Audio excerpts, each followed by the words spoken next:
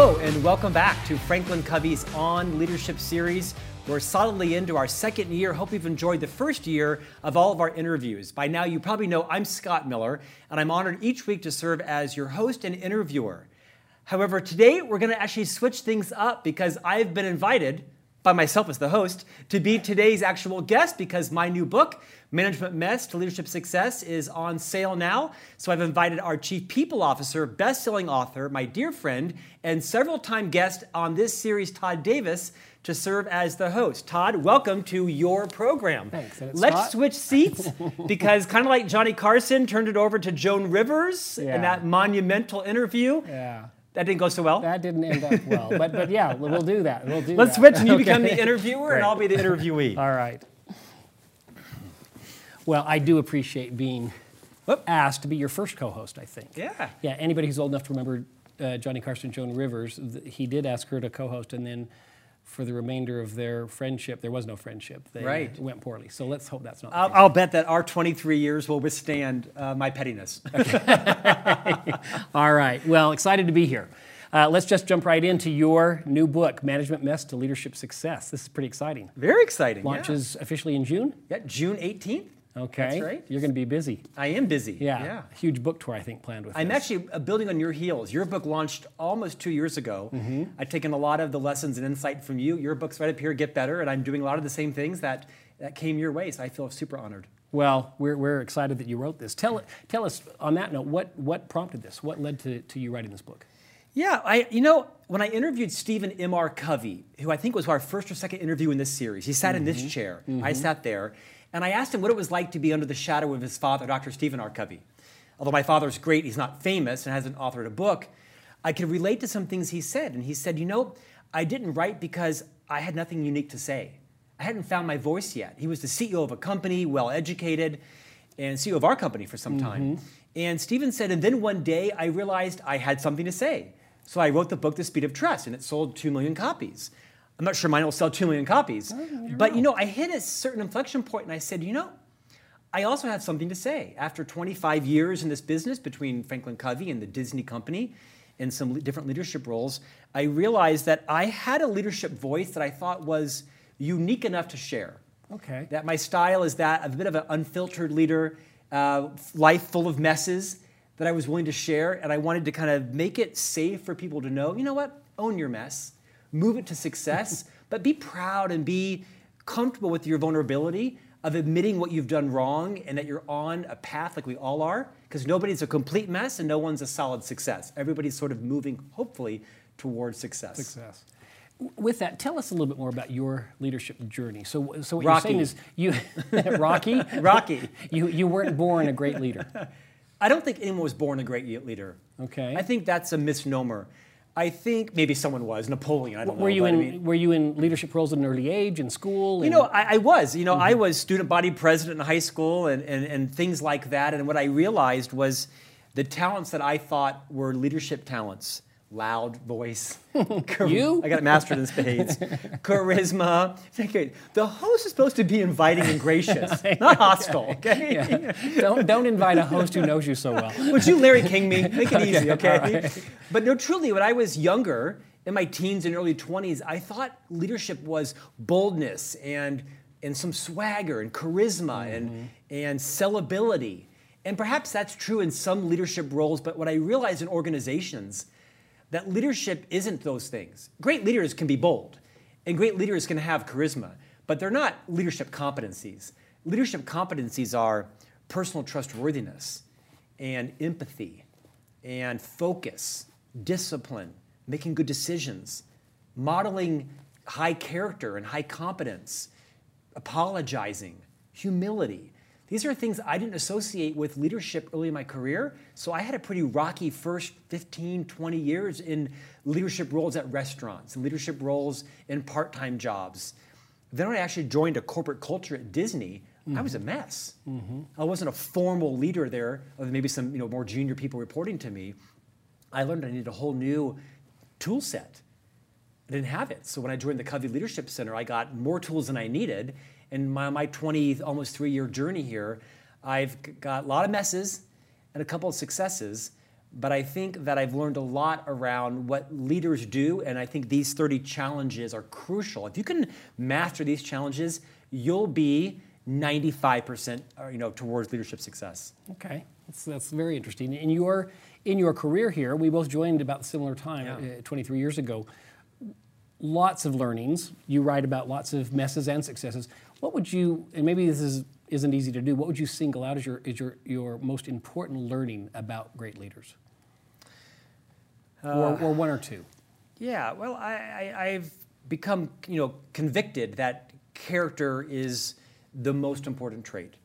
And although I don't mention character as one of the 30 challenges, at the end of the book. I write it in chapter about how solid it is. Joel Peterson, who's on our board and the chairman of JetBlue, professor at Stanford, talks about how character is your ticket to the game. You don't get to count it. It is or it's not. And if you don't have it, you're out.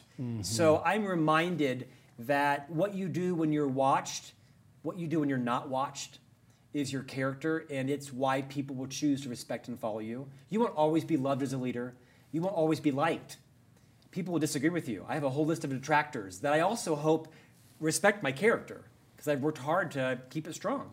So biggest learning is that character is foundational. Right. I mean, Right. In any role, really, specifically for a leader. Yeah. Okay. What else? What would be another? Again, realize there are a lot, but what would be another towards the top? That if you don't have this, I think it's the decisions you make. One of the challenges is making high-value decisions. What I've learned here, or come to believe, is that your reputation is your most valuable asset in life. For those who are religious, maybe it's your soul, but your physical things, your reputation is your brand. And it really is a function of all the decisions you make, what you decide to say, what you decide not to say, what you decide to say yes to and no to, what you fund, what you don't fund, how you spend your time. So the thousands of decisions we make every day form our reputation. And I think influential, trusted, respected, impactful leaders are very deliberate in everything they do and say, but they're also deliberate in the decisions they make, including, do I say yes to this meeting or yes to that meeting? They're very conscious of making sure their time and their talent is being dedicated to the highest impact initiatives. I've struggled all my life with taking on too much, getting kind of, caught in the thick of thin things. I like to be busy and productive. Interesting. What do you think prompts that? Because I know a lot of people that do that. Yeah. What do you think is behind that? Well, I think when we grew up, and I'm a little younger than you, not much younger. A lot younger. I think there was a moniker that busy was important. That busy was, a flurry of activity, kind of pigpen, right? And I think as in the last maybe half decade, it's been less appealing, less attractive. I'm sure it was something that was imprinted to me early on. Parents, teachers, a priest, I don't know what. You always say yes to everything. Yeah. I think I like to be busy. I don't like to be bored. Or I was reading just yesterday in an interview that I conducted with somebody else on the radio program that anxious people aren't necessarily productive people. You can be calm. Aren't necessarily productive people. Productive, right. Okay. You can be calm and still be productive. And I've always had sort of a high energy personality. And so I'm still trying to move towards success and finding congruence with my boundless energy, my ability to do and be interested in lots of things at the same time, and focusing on making better decisions on what to say yes to and what to say no to. It's a challenge for me. I think it's an important leadership competency, though. Really, very insightful. Let's talk about some of the challenges. Yeah. You've been very generous and vulnerable in sharing some of the messes that we've all learned from our own messes along the way. But let's talk about a couple of these. Which ones we don't? I wish we could talk about all 30, but we can't. So talk about a few that come to mind. So there are 30, and they're organized kind of into 3 tranches. Okay. The first 8 or so are really about leading yourself. And the next half dozen, or actually probably about 8 or 9, are also around leading others. And then the last dozen or so are really around getting results. So let's start with one, leading yourself. Yeah, great. I think this idea of declaring intent, challenge 4, is so important to leaders because, when I was in college, a famous PR professor told me that absent facts, people make stuff up. It's a good sort of adage in advertising, right, or in leadership role or in politics, that if you don't state your position, someone will make one up and describe it to you, take you down. And I think in everyday life and leadership, if you don't clarify your intentions, clarify your intent, people will be suspicious. People will guess, or they'll just ascribe an intent to you. So I'm pretty passionate about making sure in my leadership role and in my relationships that I go into every conversation, or at least most of them, making sure someone knows what my end in mind is, what my true intent is. We all have hidden agendas, including me. And one of the best ways... What's yours right now? To suffer through your interview. Okay. No, this is interesting. I just want to ask, so are you saying that if we don't declare our intent, officially declare it, people assume the worst in everyone? Not assume the worst, but they can fill in the blanks. Right. And they can use their own narrative, their own paradigm, their own experience to say, well, the last time I was with my leader, when I met, he said this, but he really meant that. So I'm guessing Scott does too. So I think our fields of experience inform our narrative on what's not said. Okay. Here's a good example. Okay. You know, when you're having a high courage conversation with someone, you can go in and say, Todd, if you don't change, you're going to be out. And now you're pretty clear, you got a target on your back. Versus I could say, Todd, I can see a great career here for you in the organization. I can see it. But if you don't change some behaviors, you're going to probably be exited. The difference is, I've said to you, my intent is to keep you in the organization. But if you can't change, you're going to have to leave. And I think just some minor nuances there can make all the difference in someone else not kind of guessing or making up what's really going on in Scott's mind. That's very interesting. You've got me thinking, when you referred earlier to character being such a critical foundation, that if you have this history of having high character, then people maybe don't assume something they shouldn't. If they've seen you be pretty true. I think that's true. I don't know about you, but how often are you meeting people that you don't have a reputation with? Right? At dinner parties, at conferences, at events, clients, they have no history, so they have no idea. And they're looking at my body language. They're looking at my rate of speech, how I'm dressed, what I think, what I say. And if you declare your intent, then you can be much more, I think, empathic with each other on, well, he said this is his intent, so I may well trust that. Great example. Let's do one more on leading yourself. What's another one you would highlight? Yeah, I think listen first. So I'm pretty passionate about how poor my messes are around this. I make no bones around how this is a really tough leadership skill for me. I've learned a couple of things along my nearly 30 years of working now, and that is leaders like me and you probably have days, if not weeks, of leadership training that include how to communicate better, how to speak more persuasively, how to influence, how to master the stage, the microphone, PowerPoint, keynote. I only have a couple of hours of listening. And it came from the 7 habits, right? Habit 5. I don't think most leaders really view listening as a leadership skill, when in fact it is a fundamental leadership skill because it's kind of the essence behind empathy. You hear a lot about empathy right now. How do I get it? How do I learn it? How do I demonstrate it? And I think people can learn empathy, but one of the ways to manifest greater empathy in you as a leader is to listen more. Listening is a communication skill. You're just not talking, you're listening. Seems simple, but it's quite profound. And Dr. Covey, I think, is probably one of the biggest, most prolific writers, speakers, champions on the value of listening and the role it plays in relationships.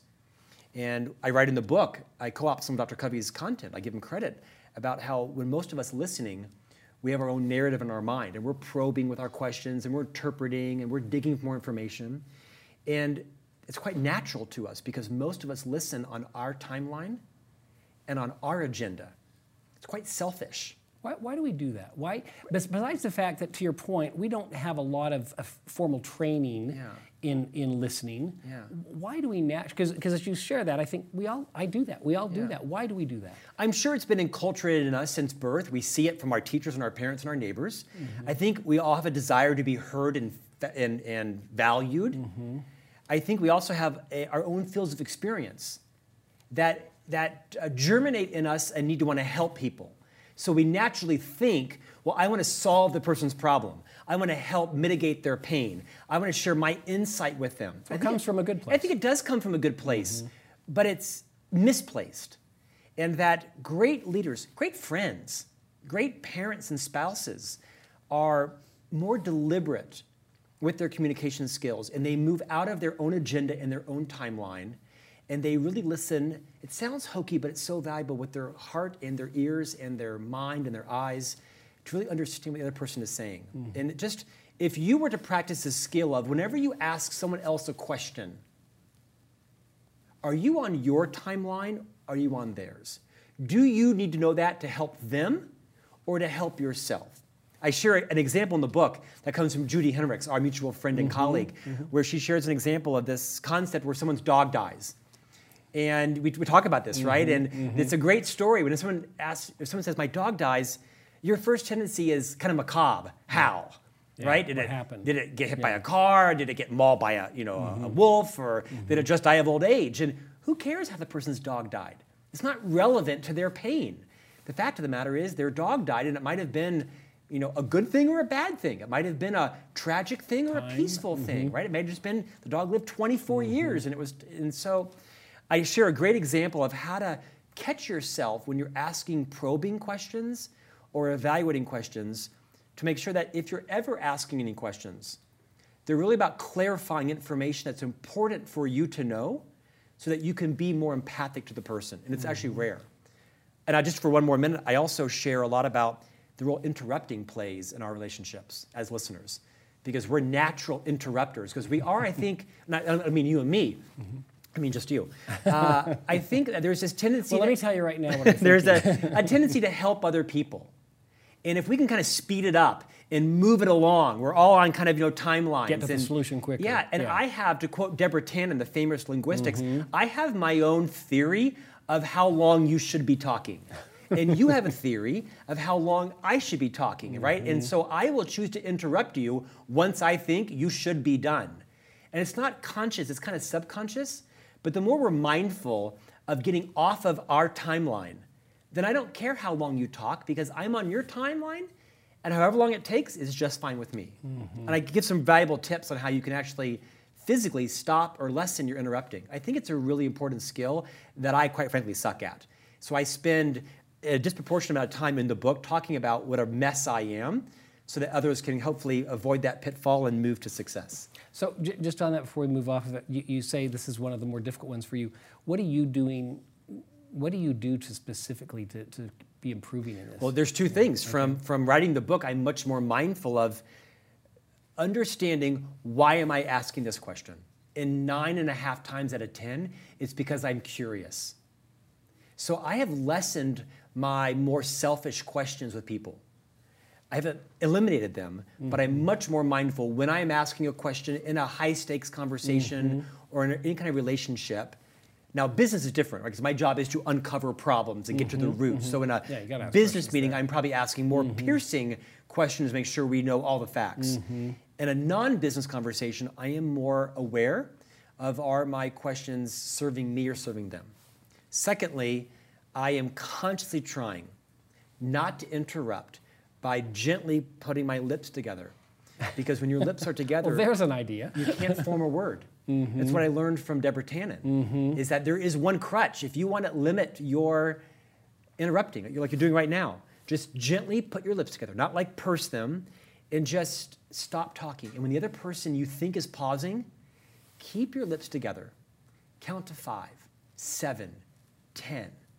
And the longer you don't talk, the likelier the other person will keep talking and maybe even disclose something that's personal or important at that point is remarkable. You'll see the dynamic change immediately if you can resist the need to jump in, one up, tell a better story, or even relate to them. Just be quiet, let them share what's on their mind. Great advice. So hard. Yeah. I'm horrible at it. Well, I think a lot of people are. It's tough for them. I think you're hard on yourself. I don't know that you're horrible at it. All right, so leading yourself. Let's go to the next section. Yes. Leading others. Yeah, so I think this concept of making it safe to tell the truth.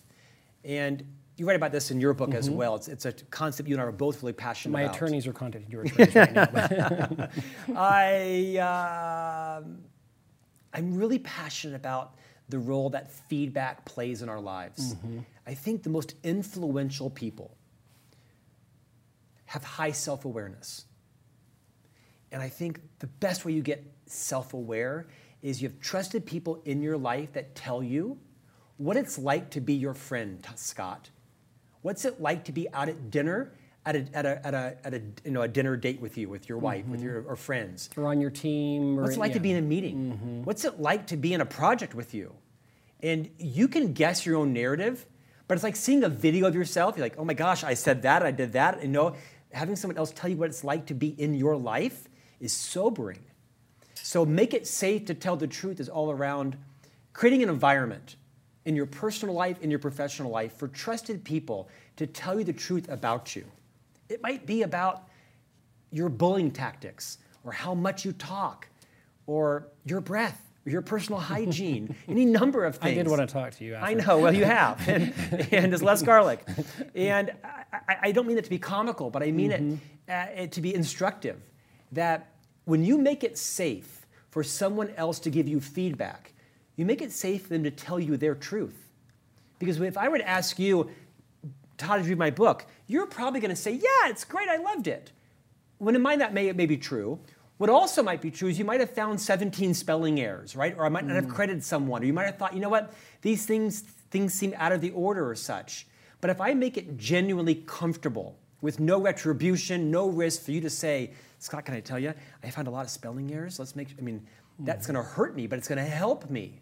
So I think that receiving feedback is in fact more about the receiver than it is the giver. I have got to make it comfortable for you through my invitation, my reputation, my body language, my lack of defense. When you say, Scott, your breath smells, I say, no, it doesn't. You're like, okay, well, I'm not going there again, right? Yes, it does. And not going there again. So I think it's just enormously important that if you want to be self-aware and you want feedback from people, you have to take the responsibility on yourself and not just hope that they're going to share with you what might be a high courage, straight talk conversation, because most people won't, especially with your boss.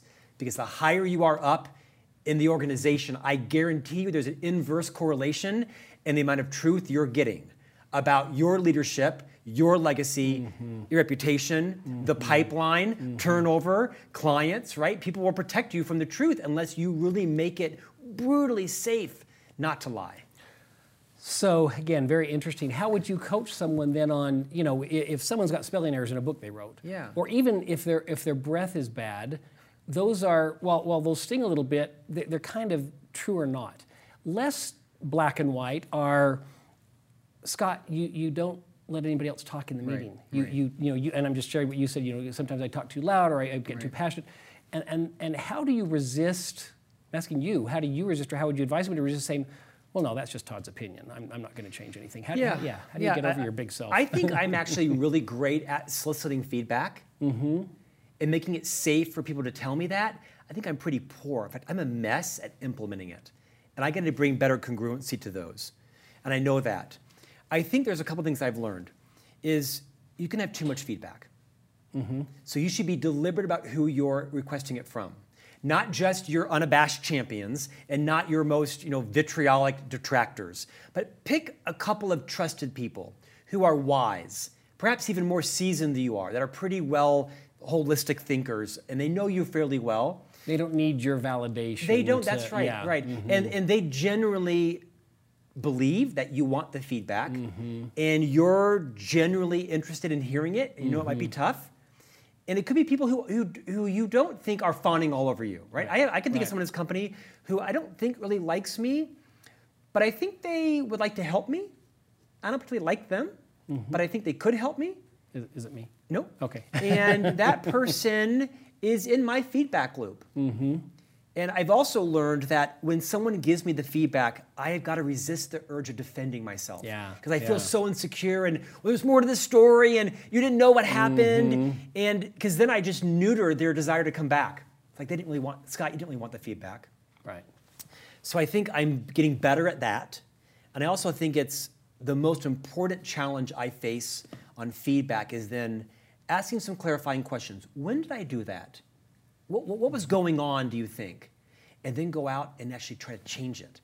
The behavior. That's right, because if you see me being less dominant in meetings, you're more likely to come to me and say, hey, Scott, I see another opportunity where you could expand your influence significantly if you were to come to meetings more punctually. You kind of always come in 2 minutes late, and I know you're really busy, but it kind of disrupts the agenda. I want you to really try to come in a minute early and see what happens. And then I go do that. And then the next month, not every day, right? But the next month, and now I've got a champion who's seeing me change, and now you're my evangelist. You're my ambassador. Because when someone trash talks me to you, you're going to say, actually, I got to tell you, I've seen this and this, and Scott's quite open to it. That's great advice. One more thought on feedback. Not all feedback's helpful.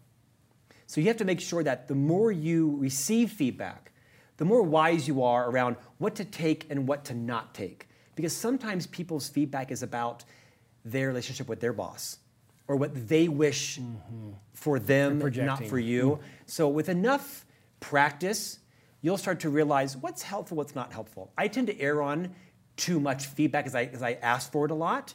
And I have learned, like Todd Music, one of my colleagues, if Todd Music gives me some feedback, I know his intention is to help me. He feels generally high trust. He knows that I might have a little bit of a flash response, but I'll call back a half hour later and say, okay, I've calmed down. Let's talk about it again. And I usually implement 90% of what he tells me because I know where his intentions are. And I also feel like he's my champion and my evangelist. And I've got a half dozen of those in my life that are carefully curated because they've got my back. So if I want to give you some feedback, I should call him and tell him to give you the feedback. Or Colleen Dom, right? Or Bob Whitman. Yeah, I have lots of, Okay. All right, great. Great example of leading others. The last section then is leading your team. Get results. Yeah. The last section. Okay. Yeah. Give us just a highlight of that. Yeah, I think create vision. It's challenge 22. If you're at all like me, we know people who are great visionaries, lots of energy and can paint a big picture, and too few of them can bring it to fruition. Too few of them can roll up their sleeves and close the door. All they want to do is talk vision. That's vision, right. Vision. Okay. Yeah, I mean, a colleague of mine, Matt Murdock, I'll call him out. The guy's got vision, but the guy's one of the most disciplined people I know. He will close his door and he will be at his laptop for 4 hours and come out with like the email template or the website, right? I couldn't code to save my life, but the guy's very disciplined. And so I think it's rare that you find that in both people. The balance of both the vision That's and exactly the right. execution. So I think create vision isn't just about being visionary. It's can you then see it through? Can you hold people accountable? Can you keep recommitting to it? Walt Disney was arguably one of the best visionaries in the world. Because here's a great example. Walt Disney, back when he lived in the 50s and 60s, had this idea for this sort of futuristic community where people lived and worked and played. And after he died, the Disney company built Epcot, the experimental prototype community tomorrow. No one lived there. It was a theme park. It was cool, international pavilions and technology and things. And then in the 90s, like literally 35 years after Disney died, the Disney company built this town of Celebration. I was on that project for almost 4 years. And Celebration really was the manifestation of Walt Disney's idea of what Epcot was supposed to be. And this is 35 years later, he died. Talk about a guy that built not just a vision, but systems and an enduring legacy that people long after him, almost 4 decades, brought it to life. So I think visionary qualities in leaders are more than just being able to be bold and progressive and be a trend identifier, but you have to be able to communicate that vision and transfer it into people's heads so that they don't just get it. They go and build it 30 years after you die. That's a visionary leader. Great story. Great story. What the leaders that you've worked for or worked with, what's the single most or maybe the couple most common mistakes you see them make that really deplete their influence? Yeah, I know this immediately. Liz Wiseman, one of my all-time favorite authors, wrote a book, Multipliers. I talked to her this morning, actually. In fact, I think it's one of the best leadership books ever written, including ours. Yeah, it's a great book. Liz wrote a book called Multipliers. It's all about this premise of, are you multiplying talent or are you accidentally diminishing talent? She doesn't think most of us are purposeful diminishers. We're accidental diminishers because we have this need to be the smartest person in the room. When you're a leader, again, you're trained to communicate and persuade and influence, but you're also trained to have all the answers. And you're probably often paid the most, so you have the most responsibility. The buck stops with you. And I think Liz challenged my paradigm, and I think it's the big mistake people make, which is they walk into a room with the idea that they are the genius. versus the genius maker. And it takes a humble leader, someone who's very secure with himself, to hire people around them that are smarter than they are. And I have a mess around this, right? I mean, just even 2 years ago, I had someone who was a highly technically competent digital designer, coder, UX colleague. And I think I was smarter in some areas, he was smarter in some areas, but I really had to grow to appreciate his wisdom in the room because I wasn't the smartest person in the room. And we kind of, sometimes got sideways with each other, and I wish him well, and I hope he wishes me well too. I'm sure he does. But I wasn't a genius maker. I had a need to be the genius. There was a joke in marketing for years, best idea wins, as long as it's Scott's. And I think I defended that because, you know what? The buck stops with me. The board and the chairman aren't going to let me blame the outcome on one of my team members, so I have to agree with it. It has to be ultimately my idea, because I'm not going to sell you out. And I think I was half right. I think I was half wrong. Is too many leaders feel the need to have the answer, have it their way, own it, when in fact they need to be more comfortable and realize their number one job is recruiting and retaining key talent and placing it throughout the organization. That's your sign of success. So I'd say read Liz Wiseman's book and really figure out how you can become not just the genius, but the genius maker of others. Oh, you remind me, I think it is your number one, maybe it's the number 2 challenge, demonstrate humility. Number 1. Yeah, that's right. It sounds like that's why that's the well, it's actually not. I was interviewing Karen Dillon, who is the former editor of the Harvard Business Review and the co-author of the book, How Will You Measure Your Life? And in her book with Clayton Christensen, she talked about a concept that seemed counterintuitive to me. She said, humble people are confident people. Confidence comes from humility, not from arrogance.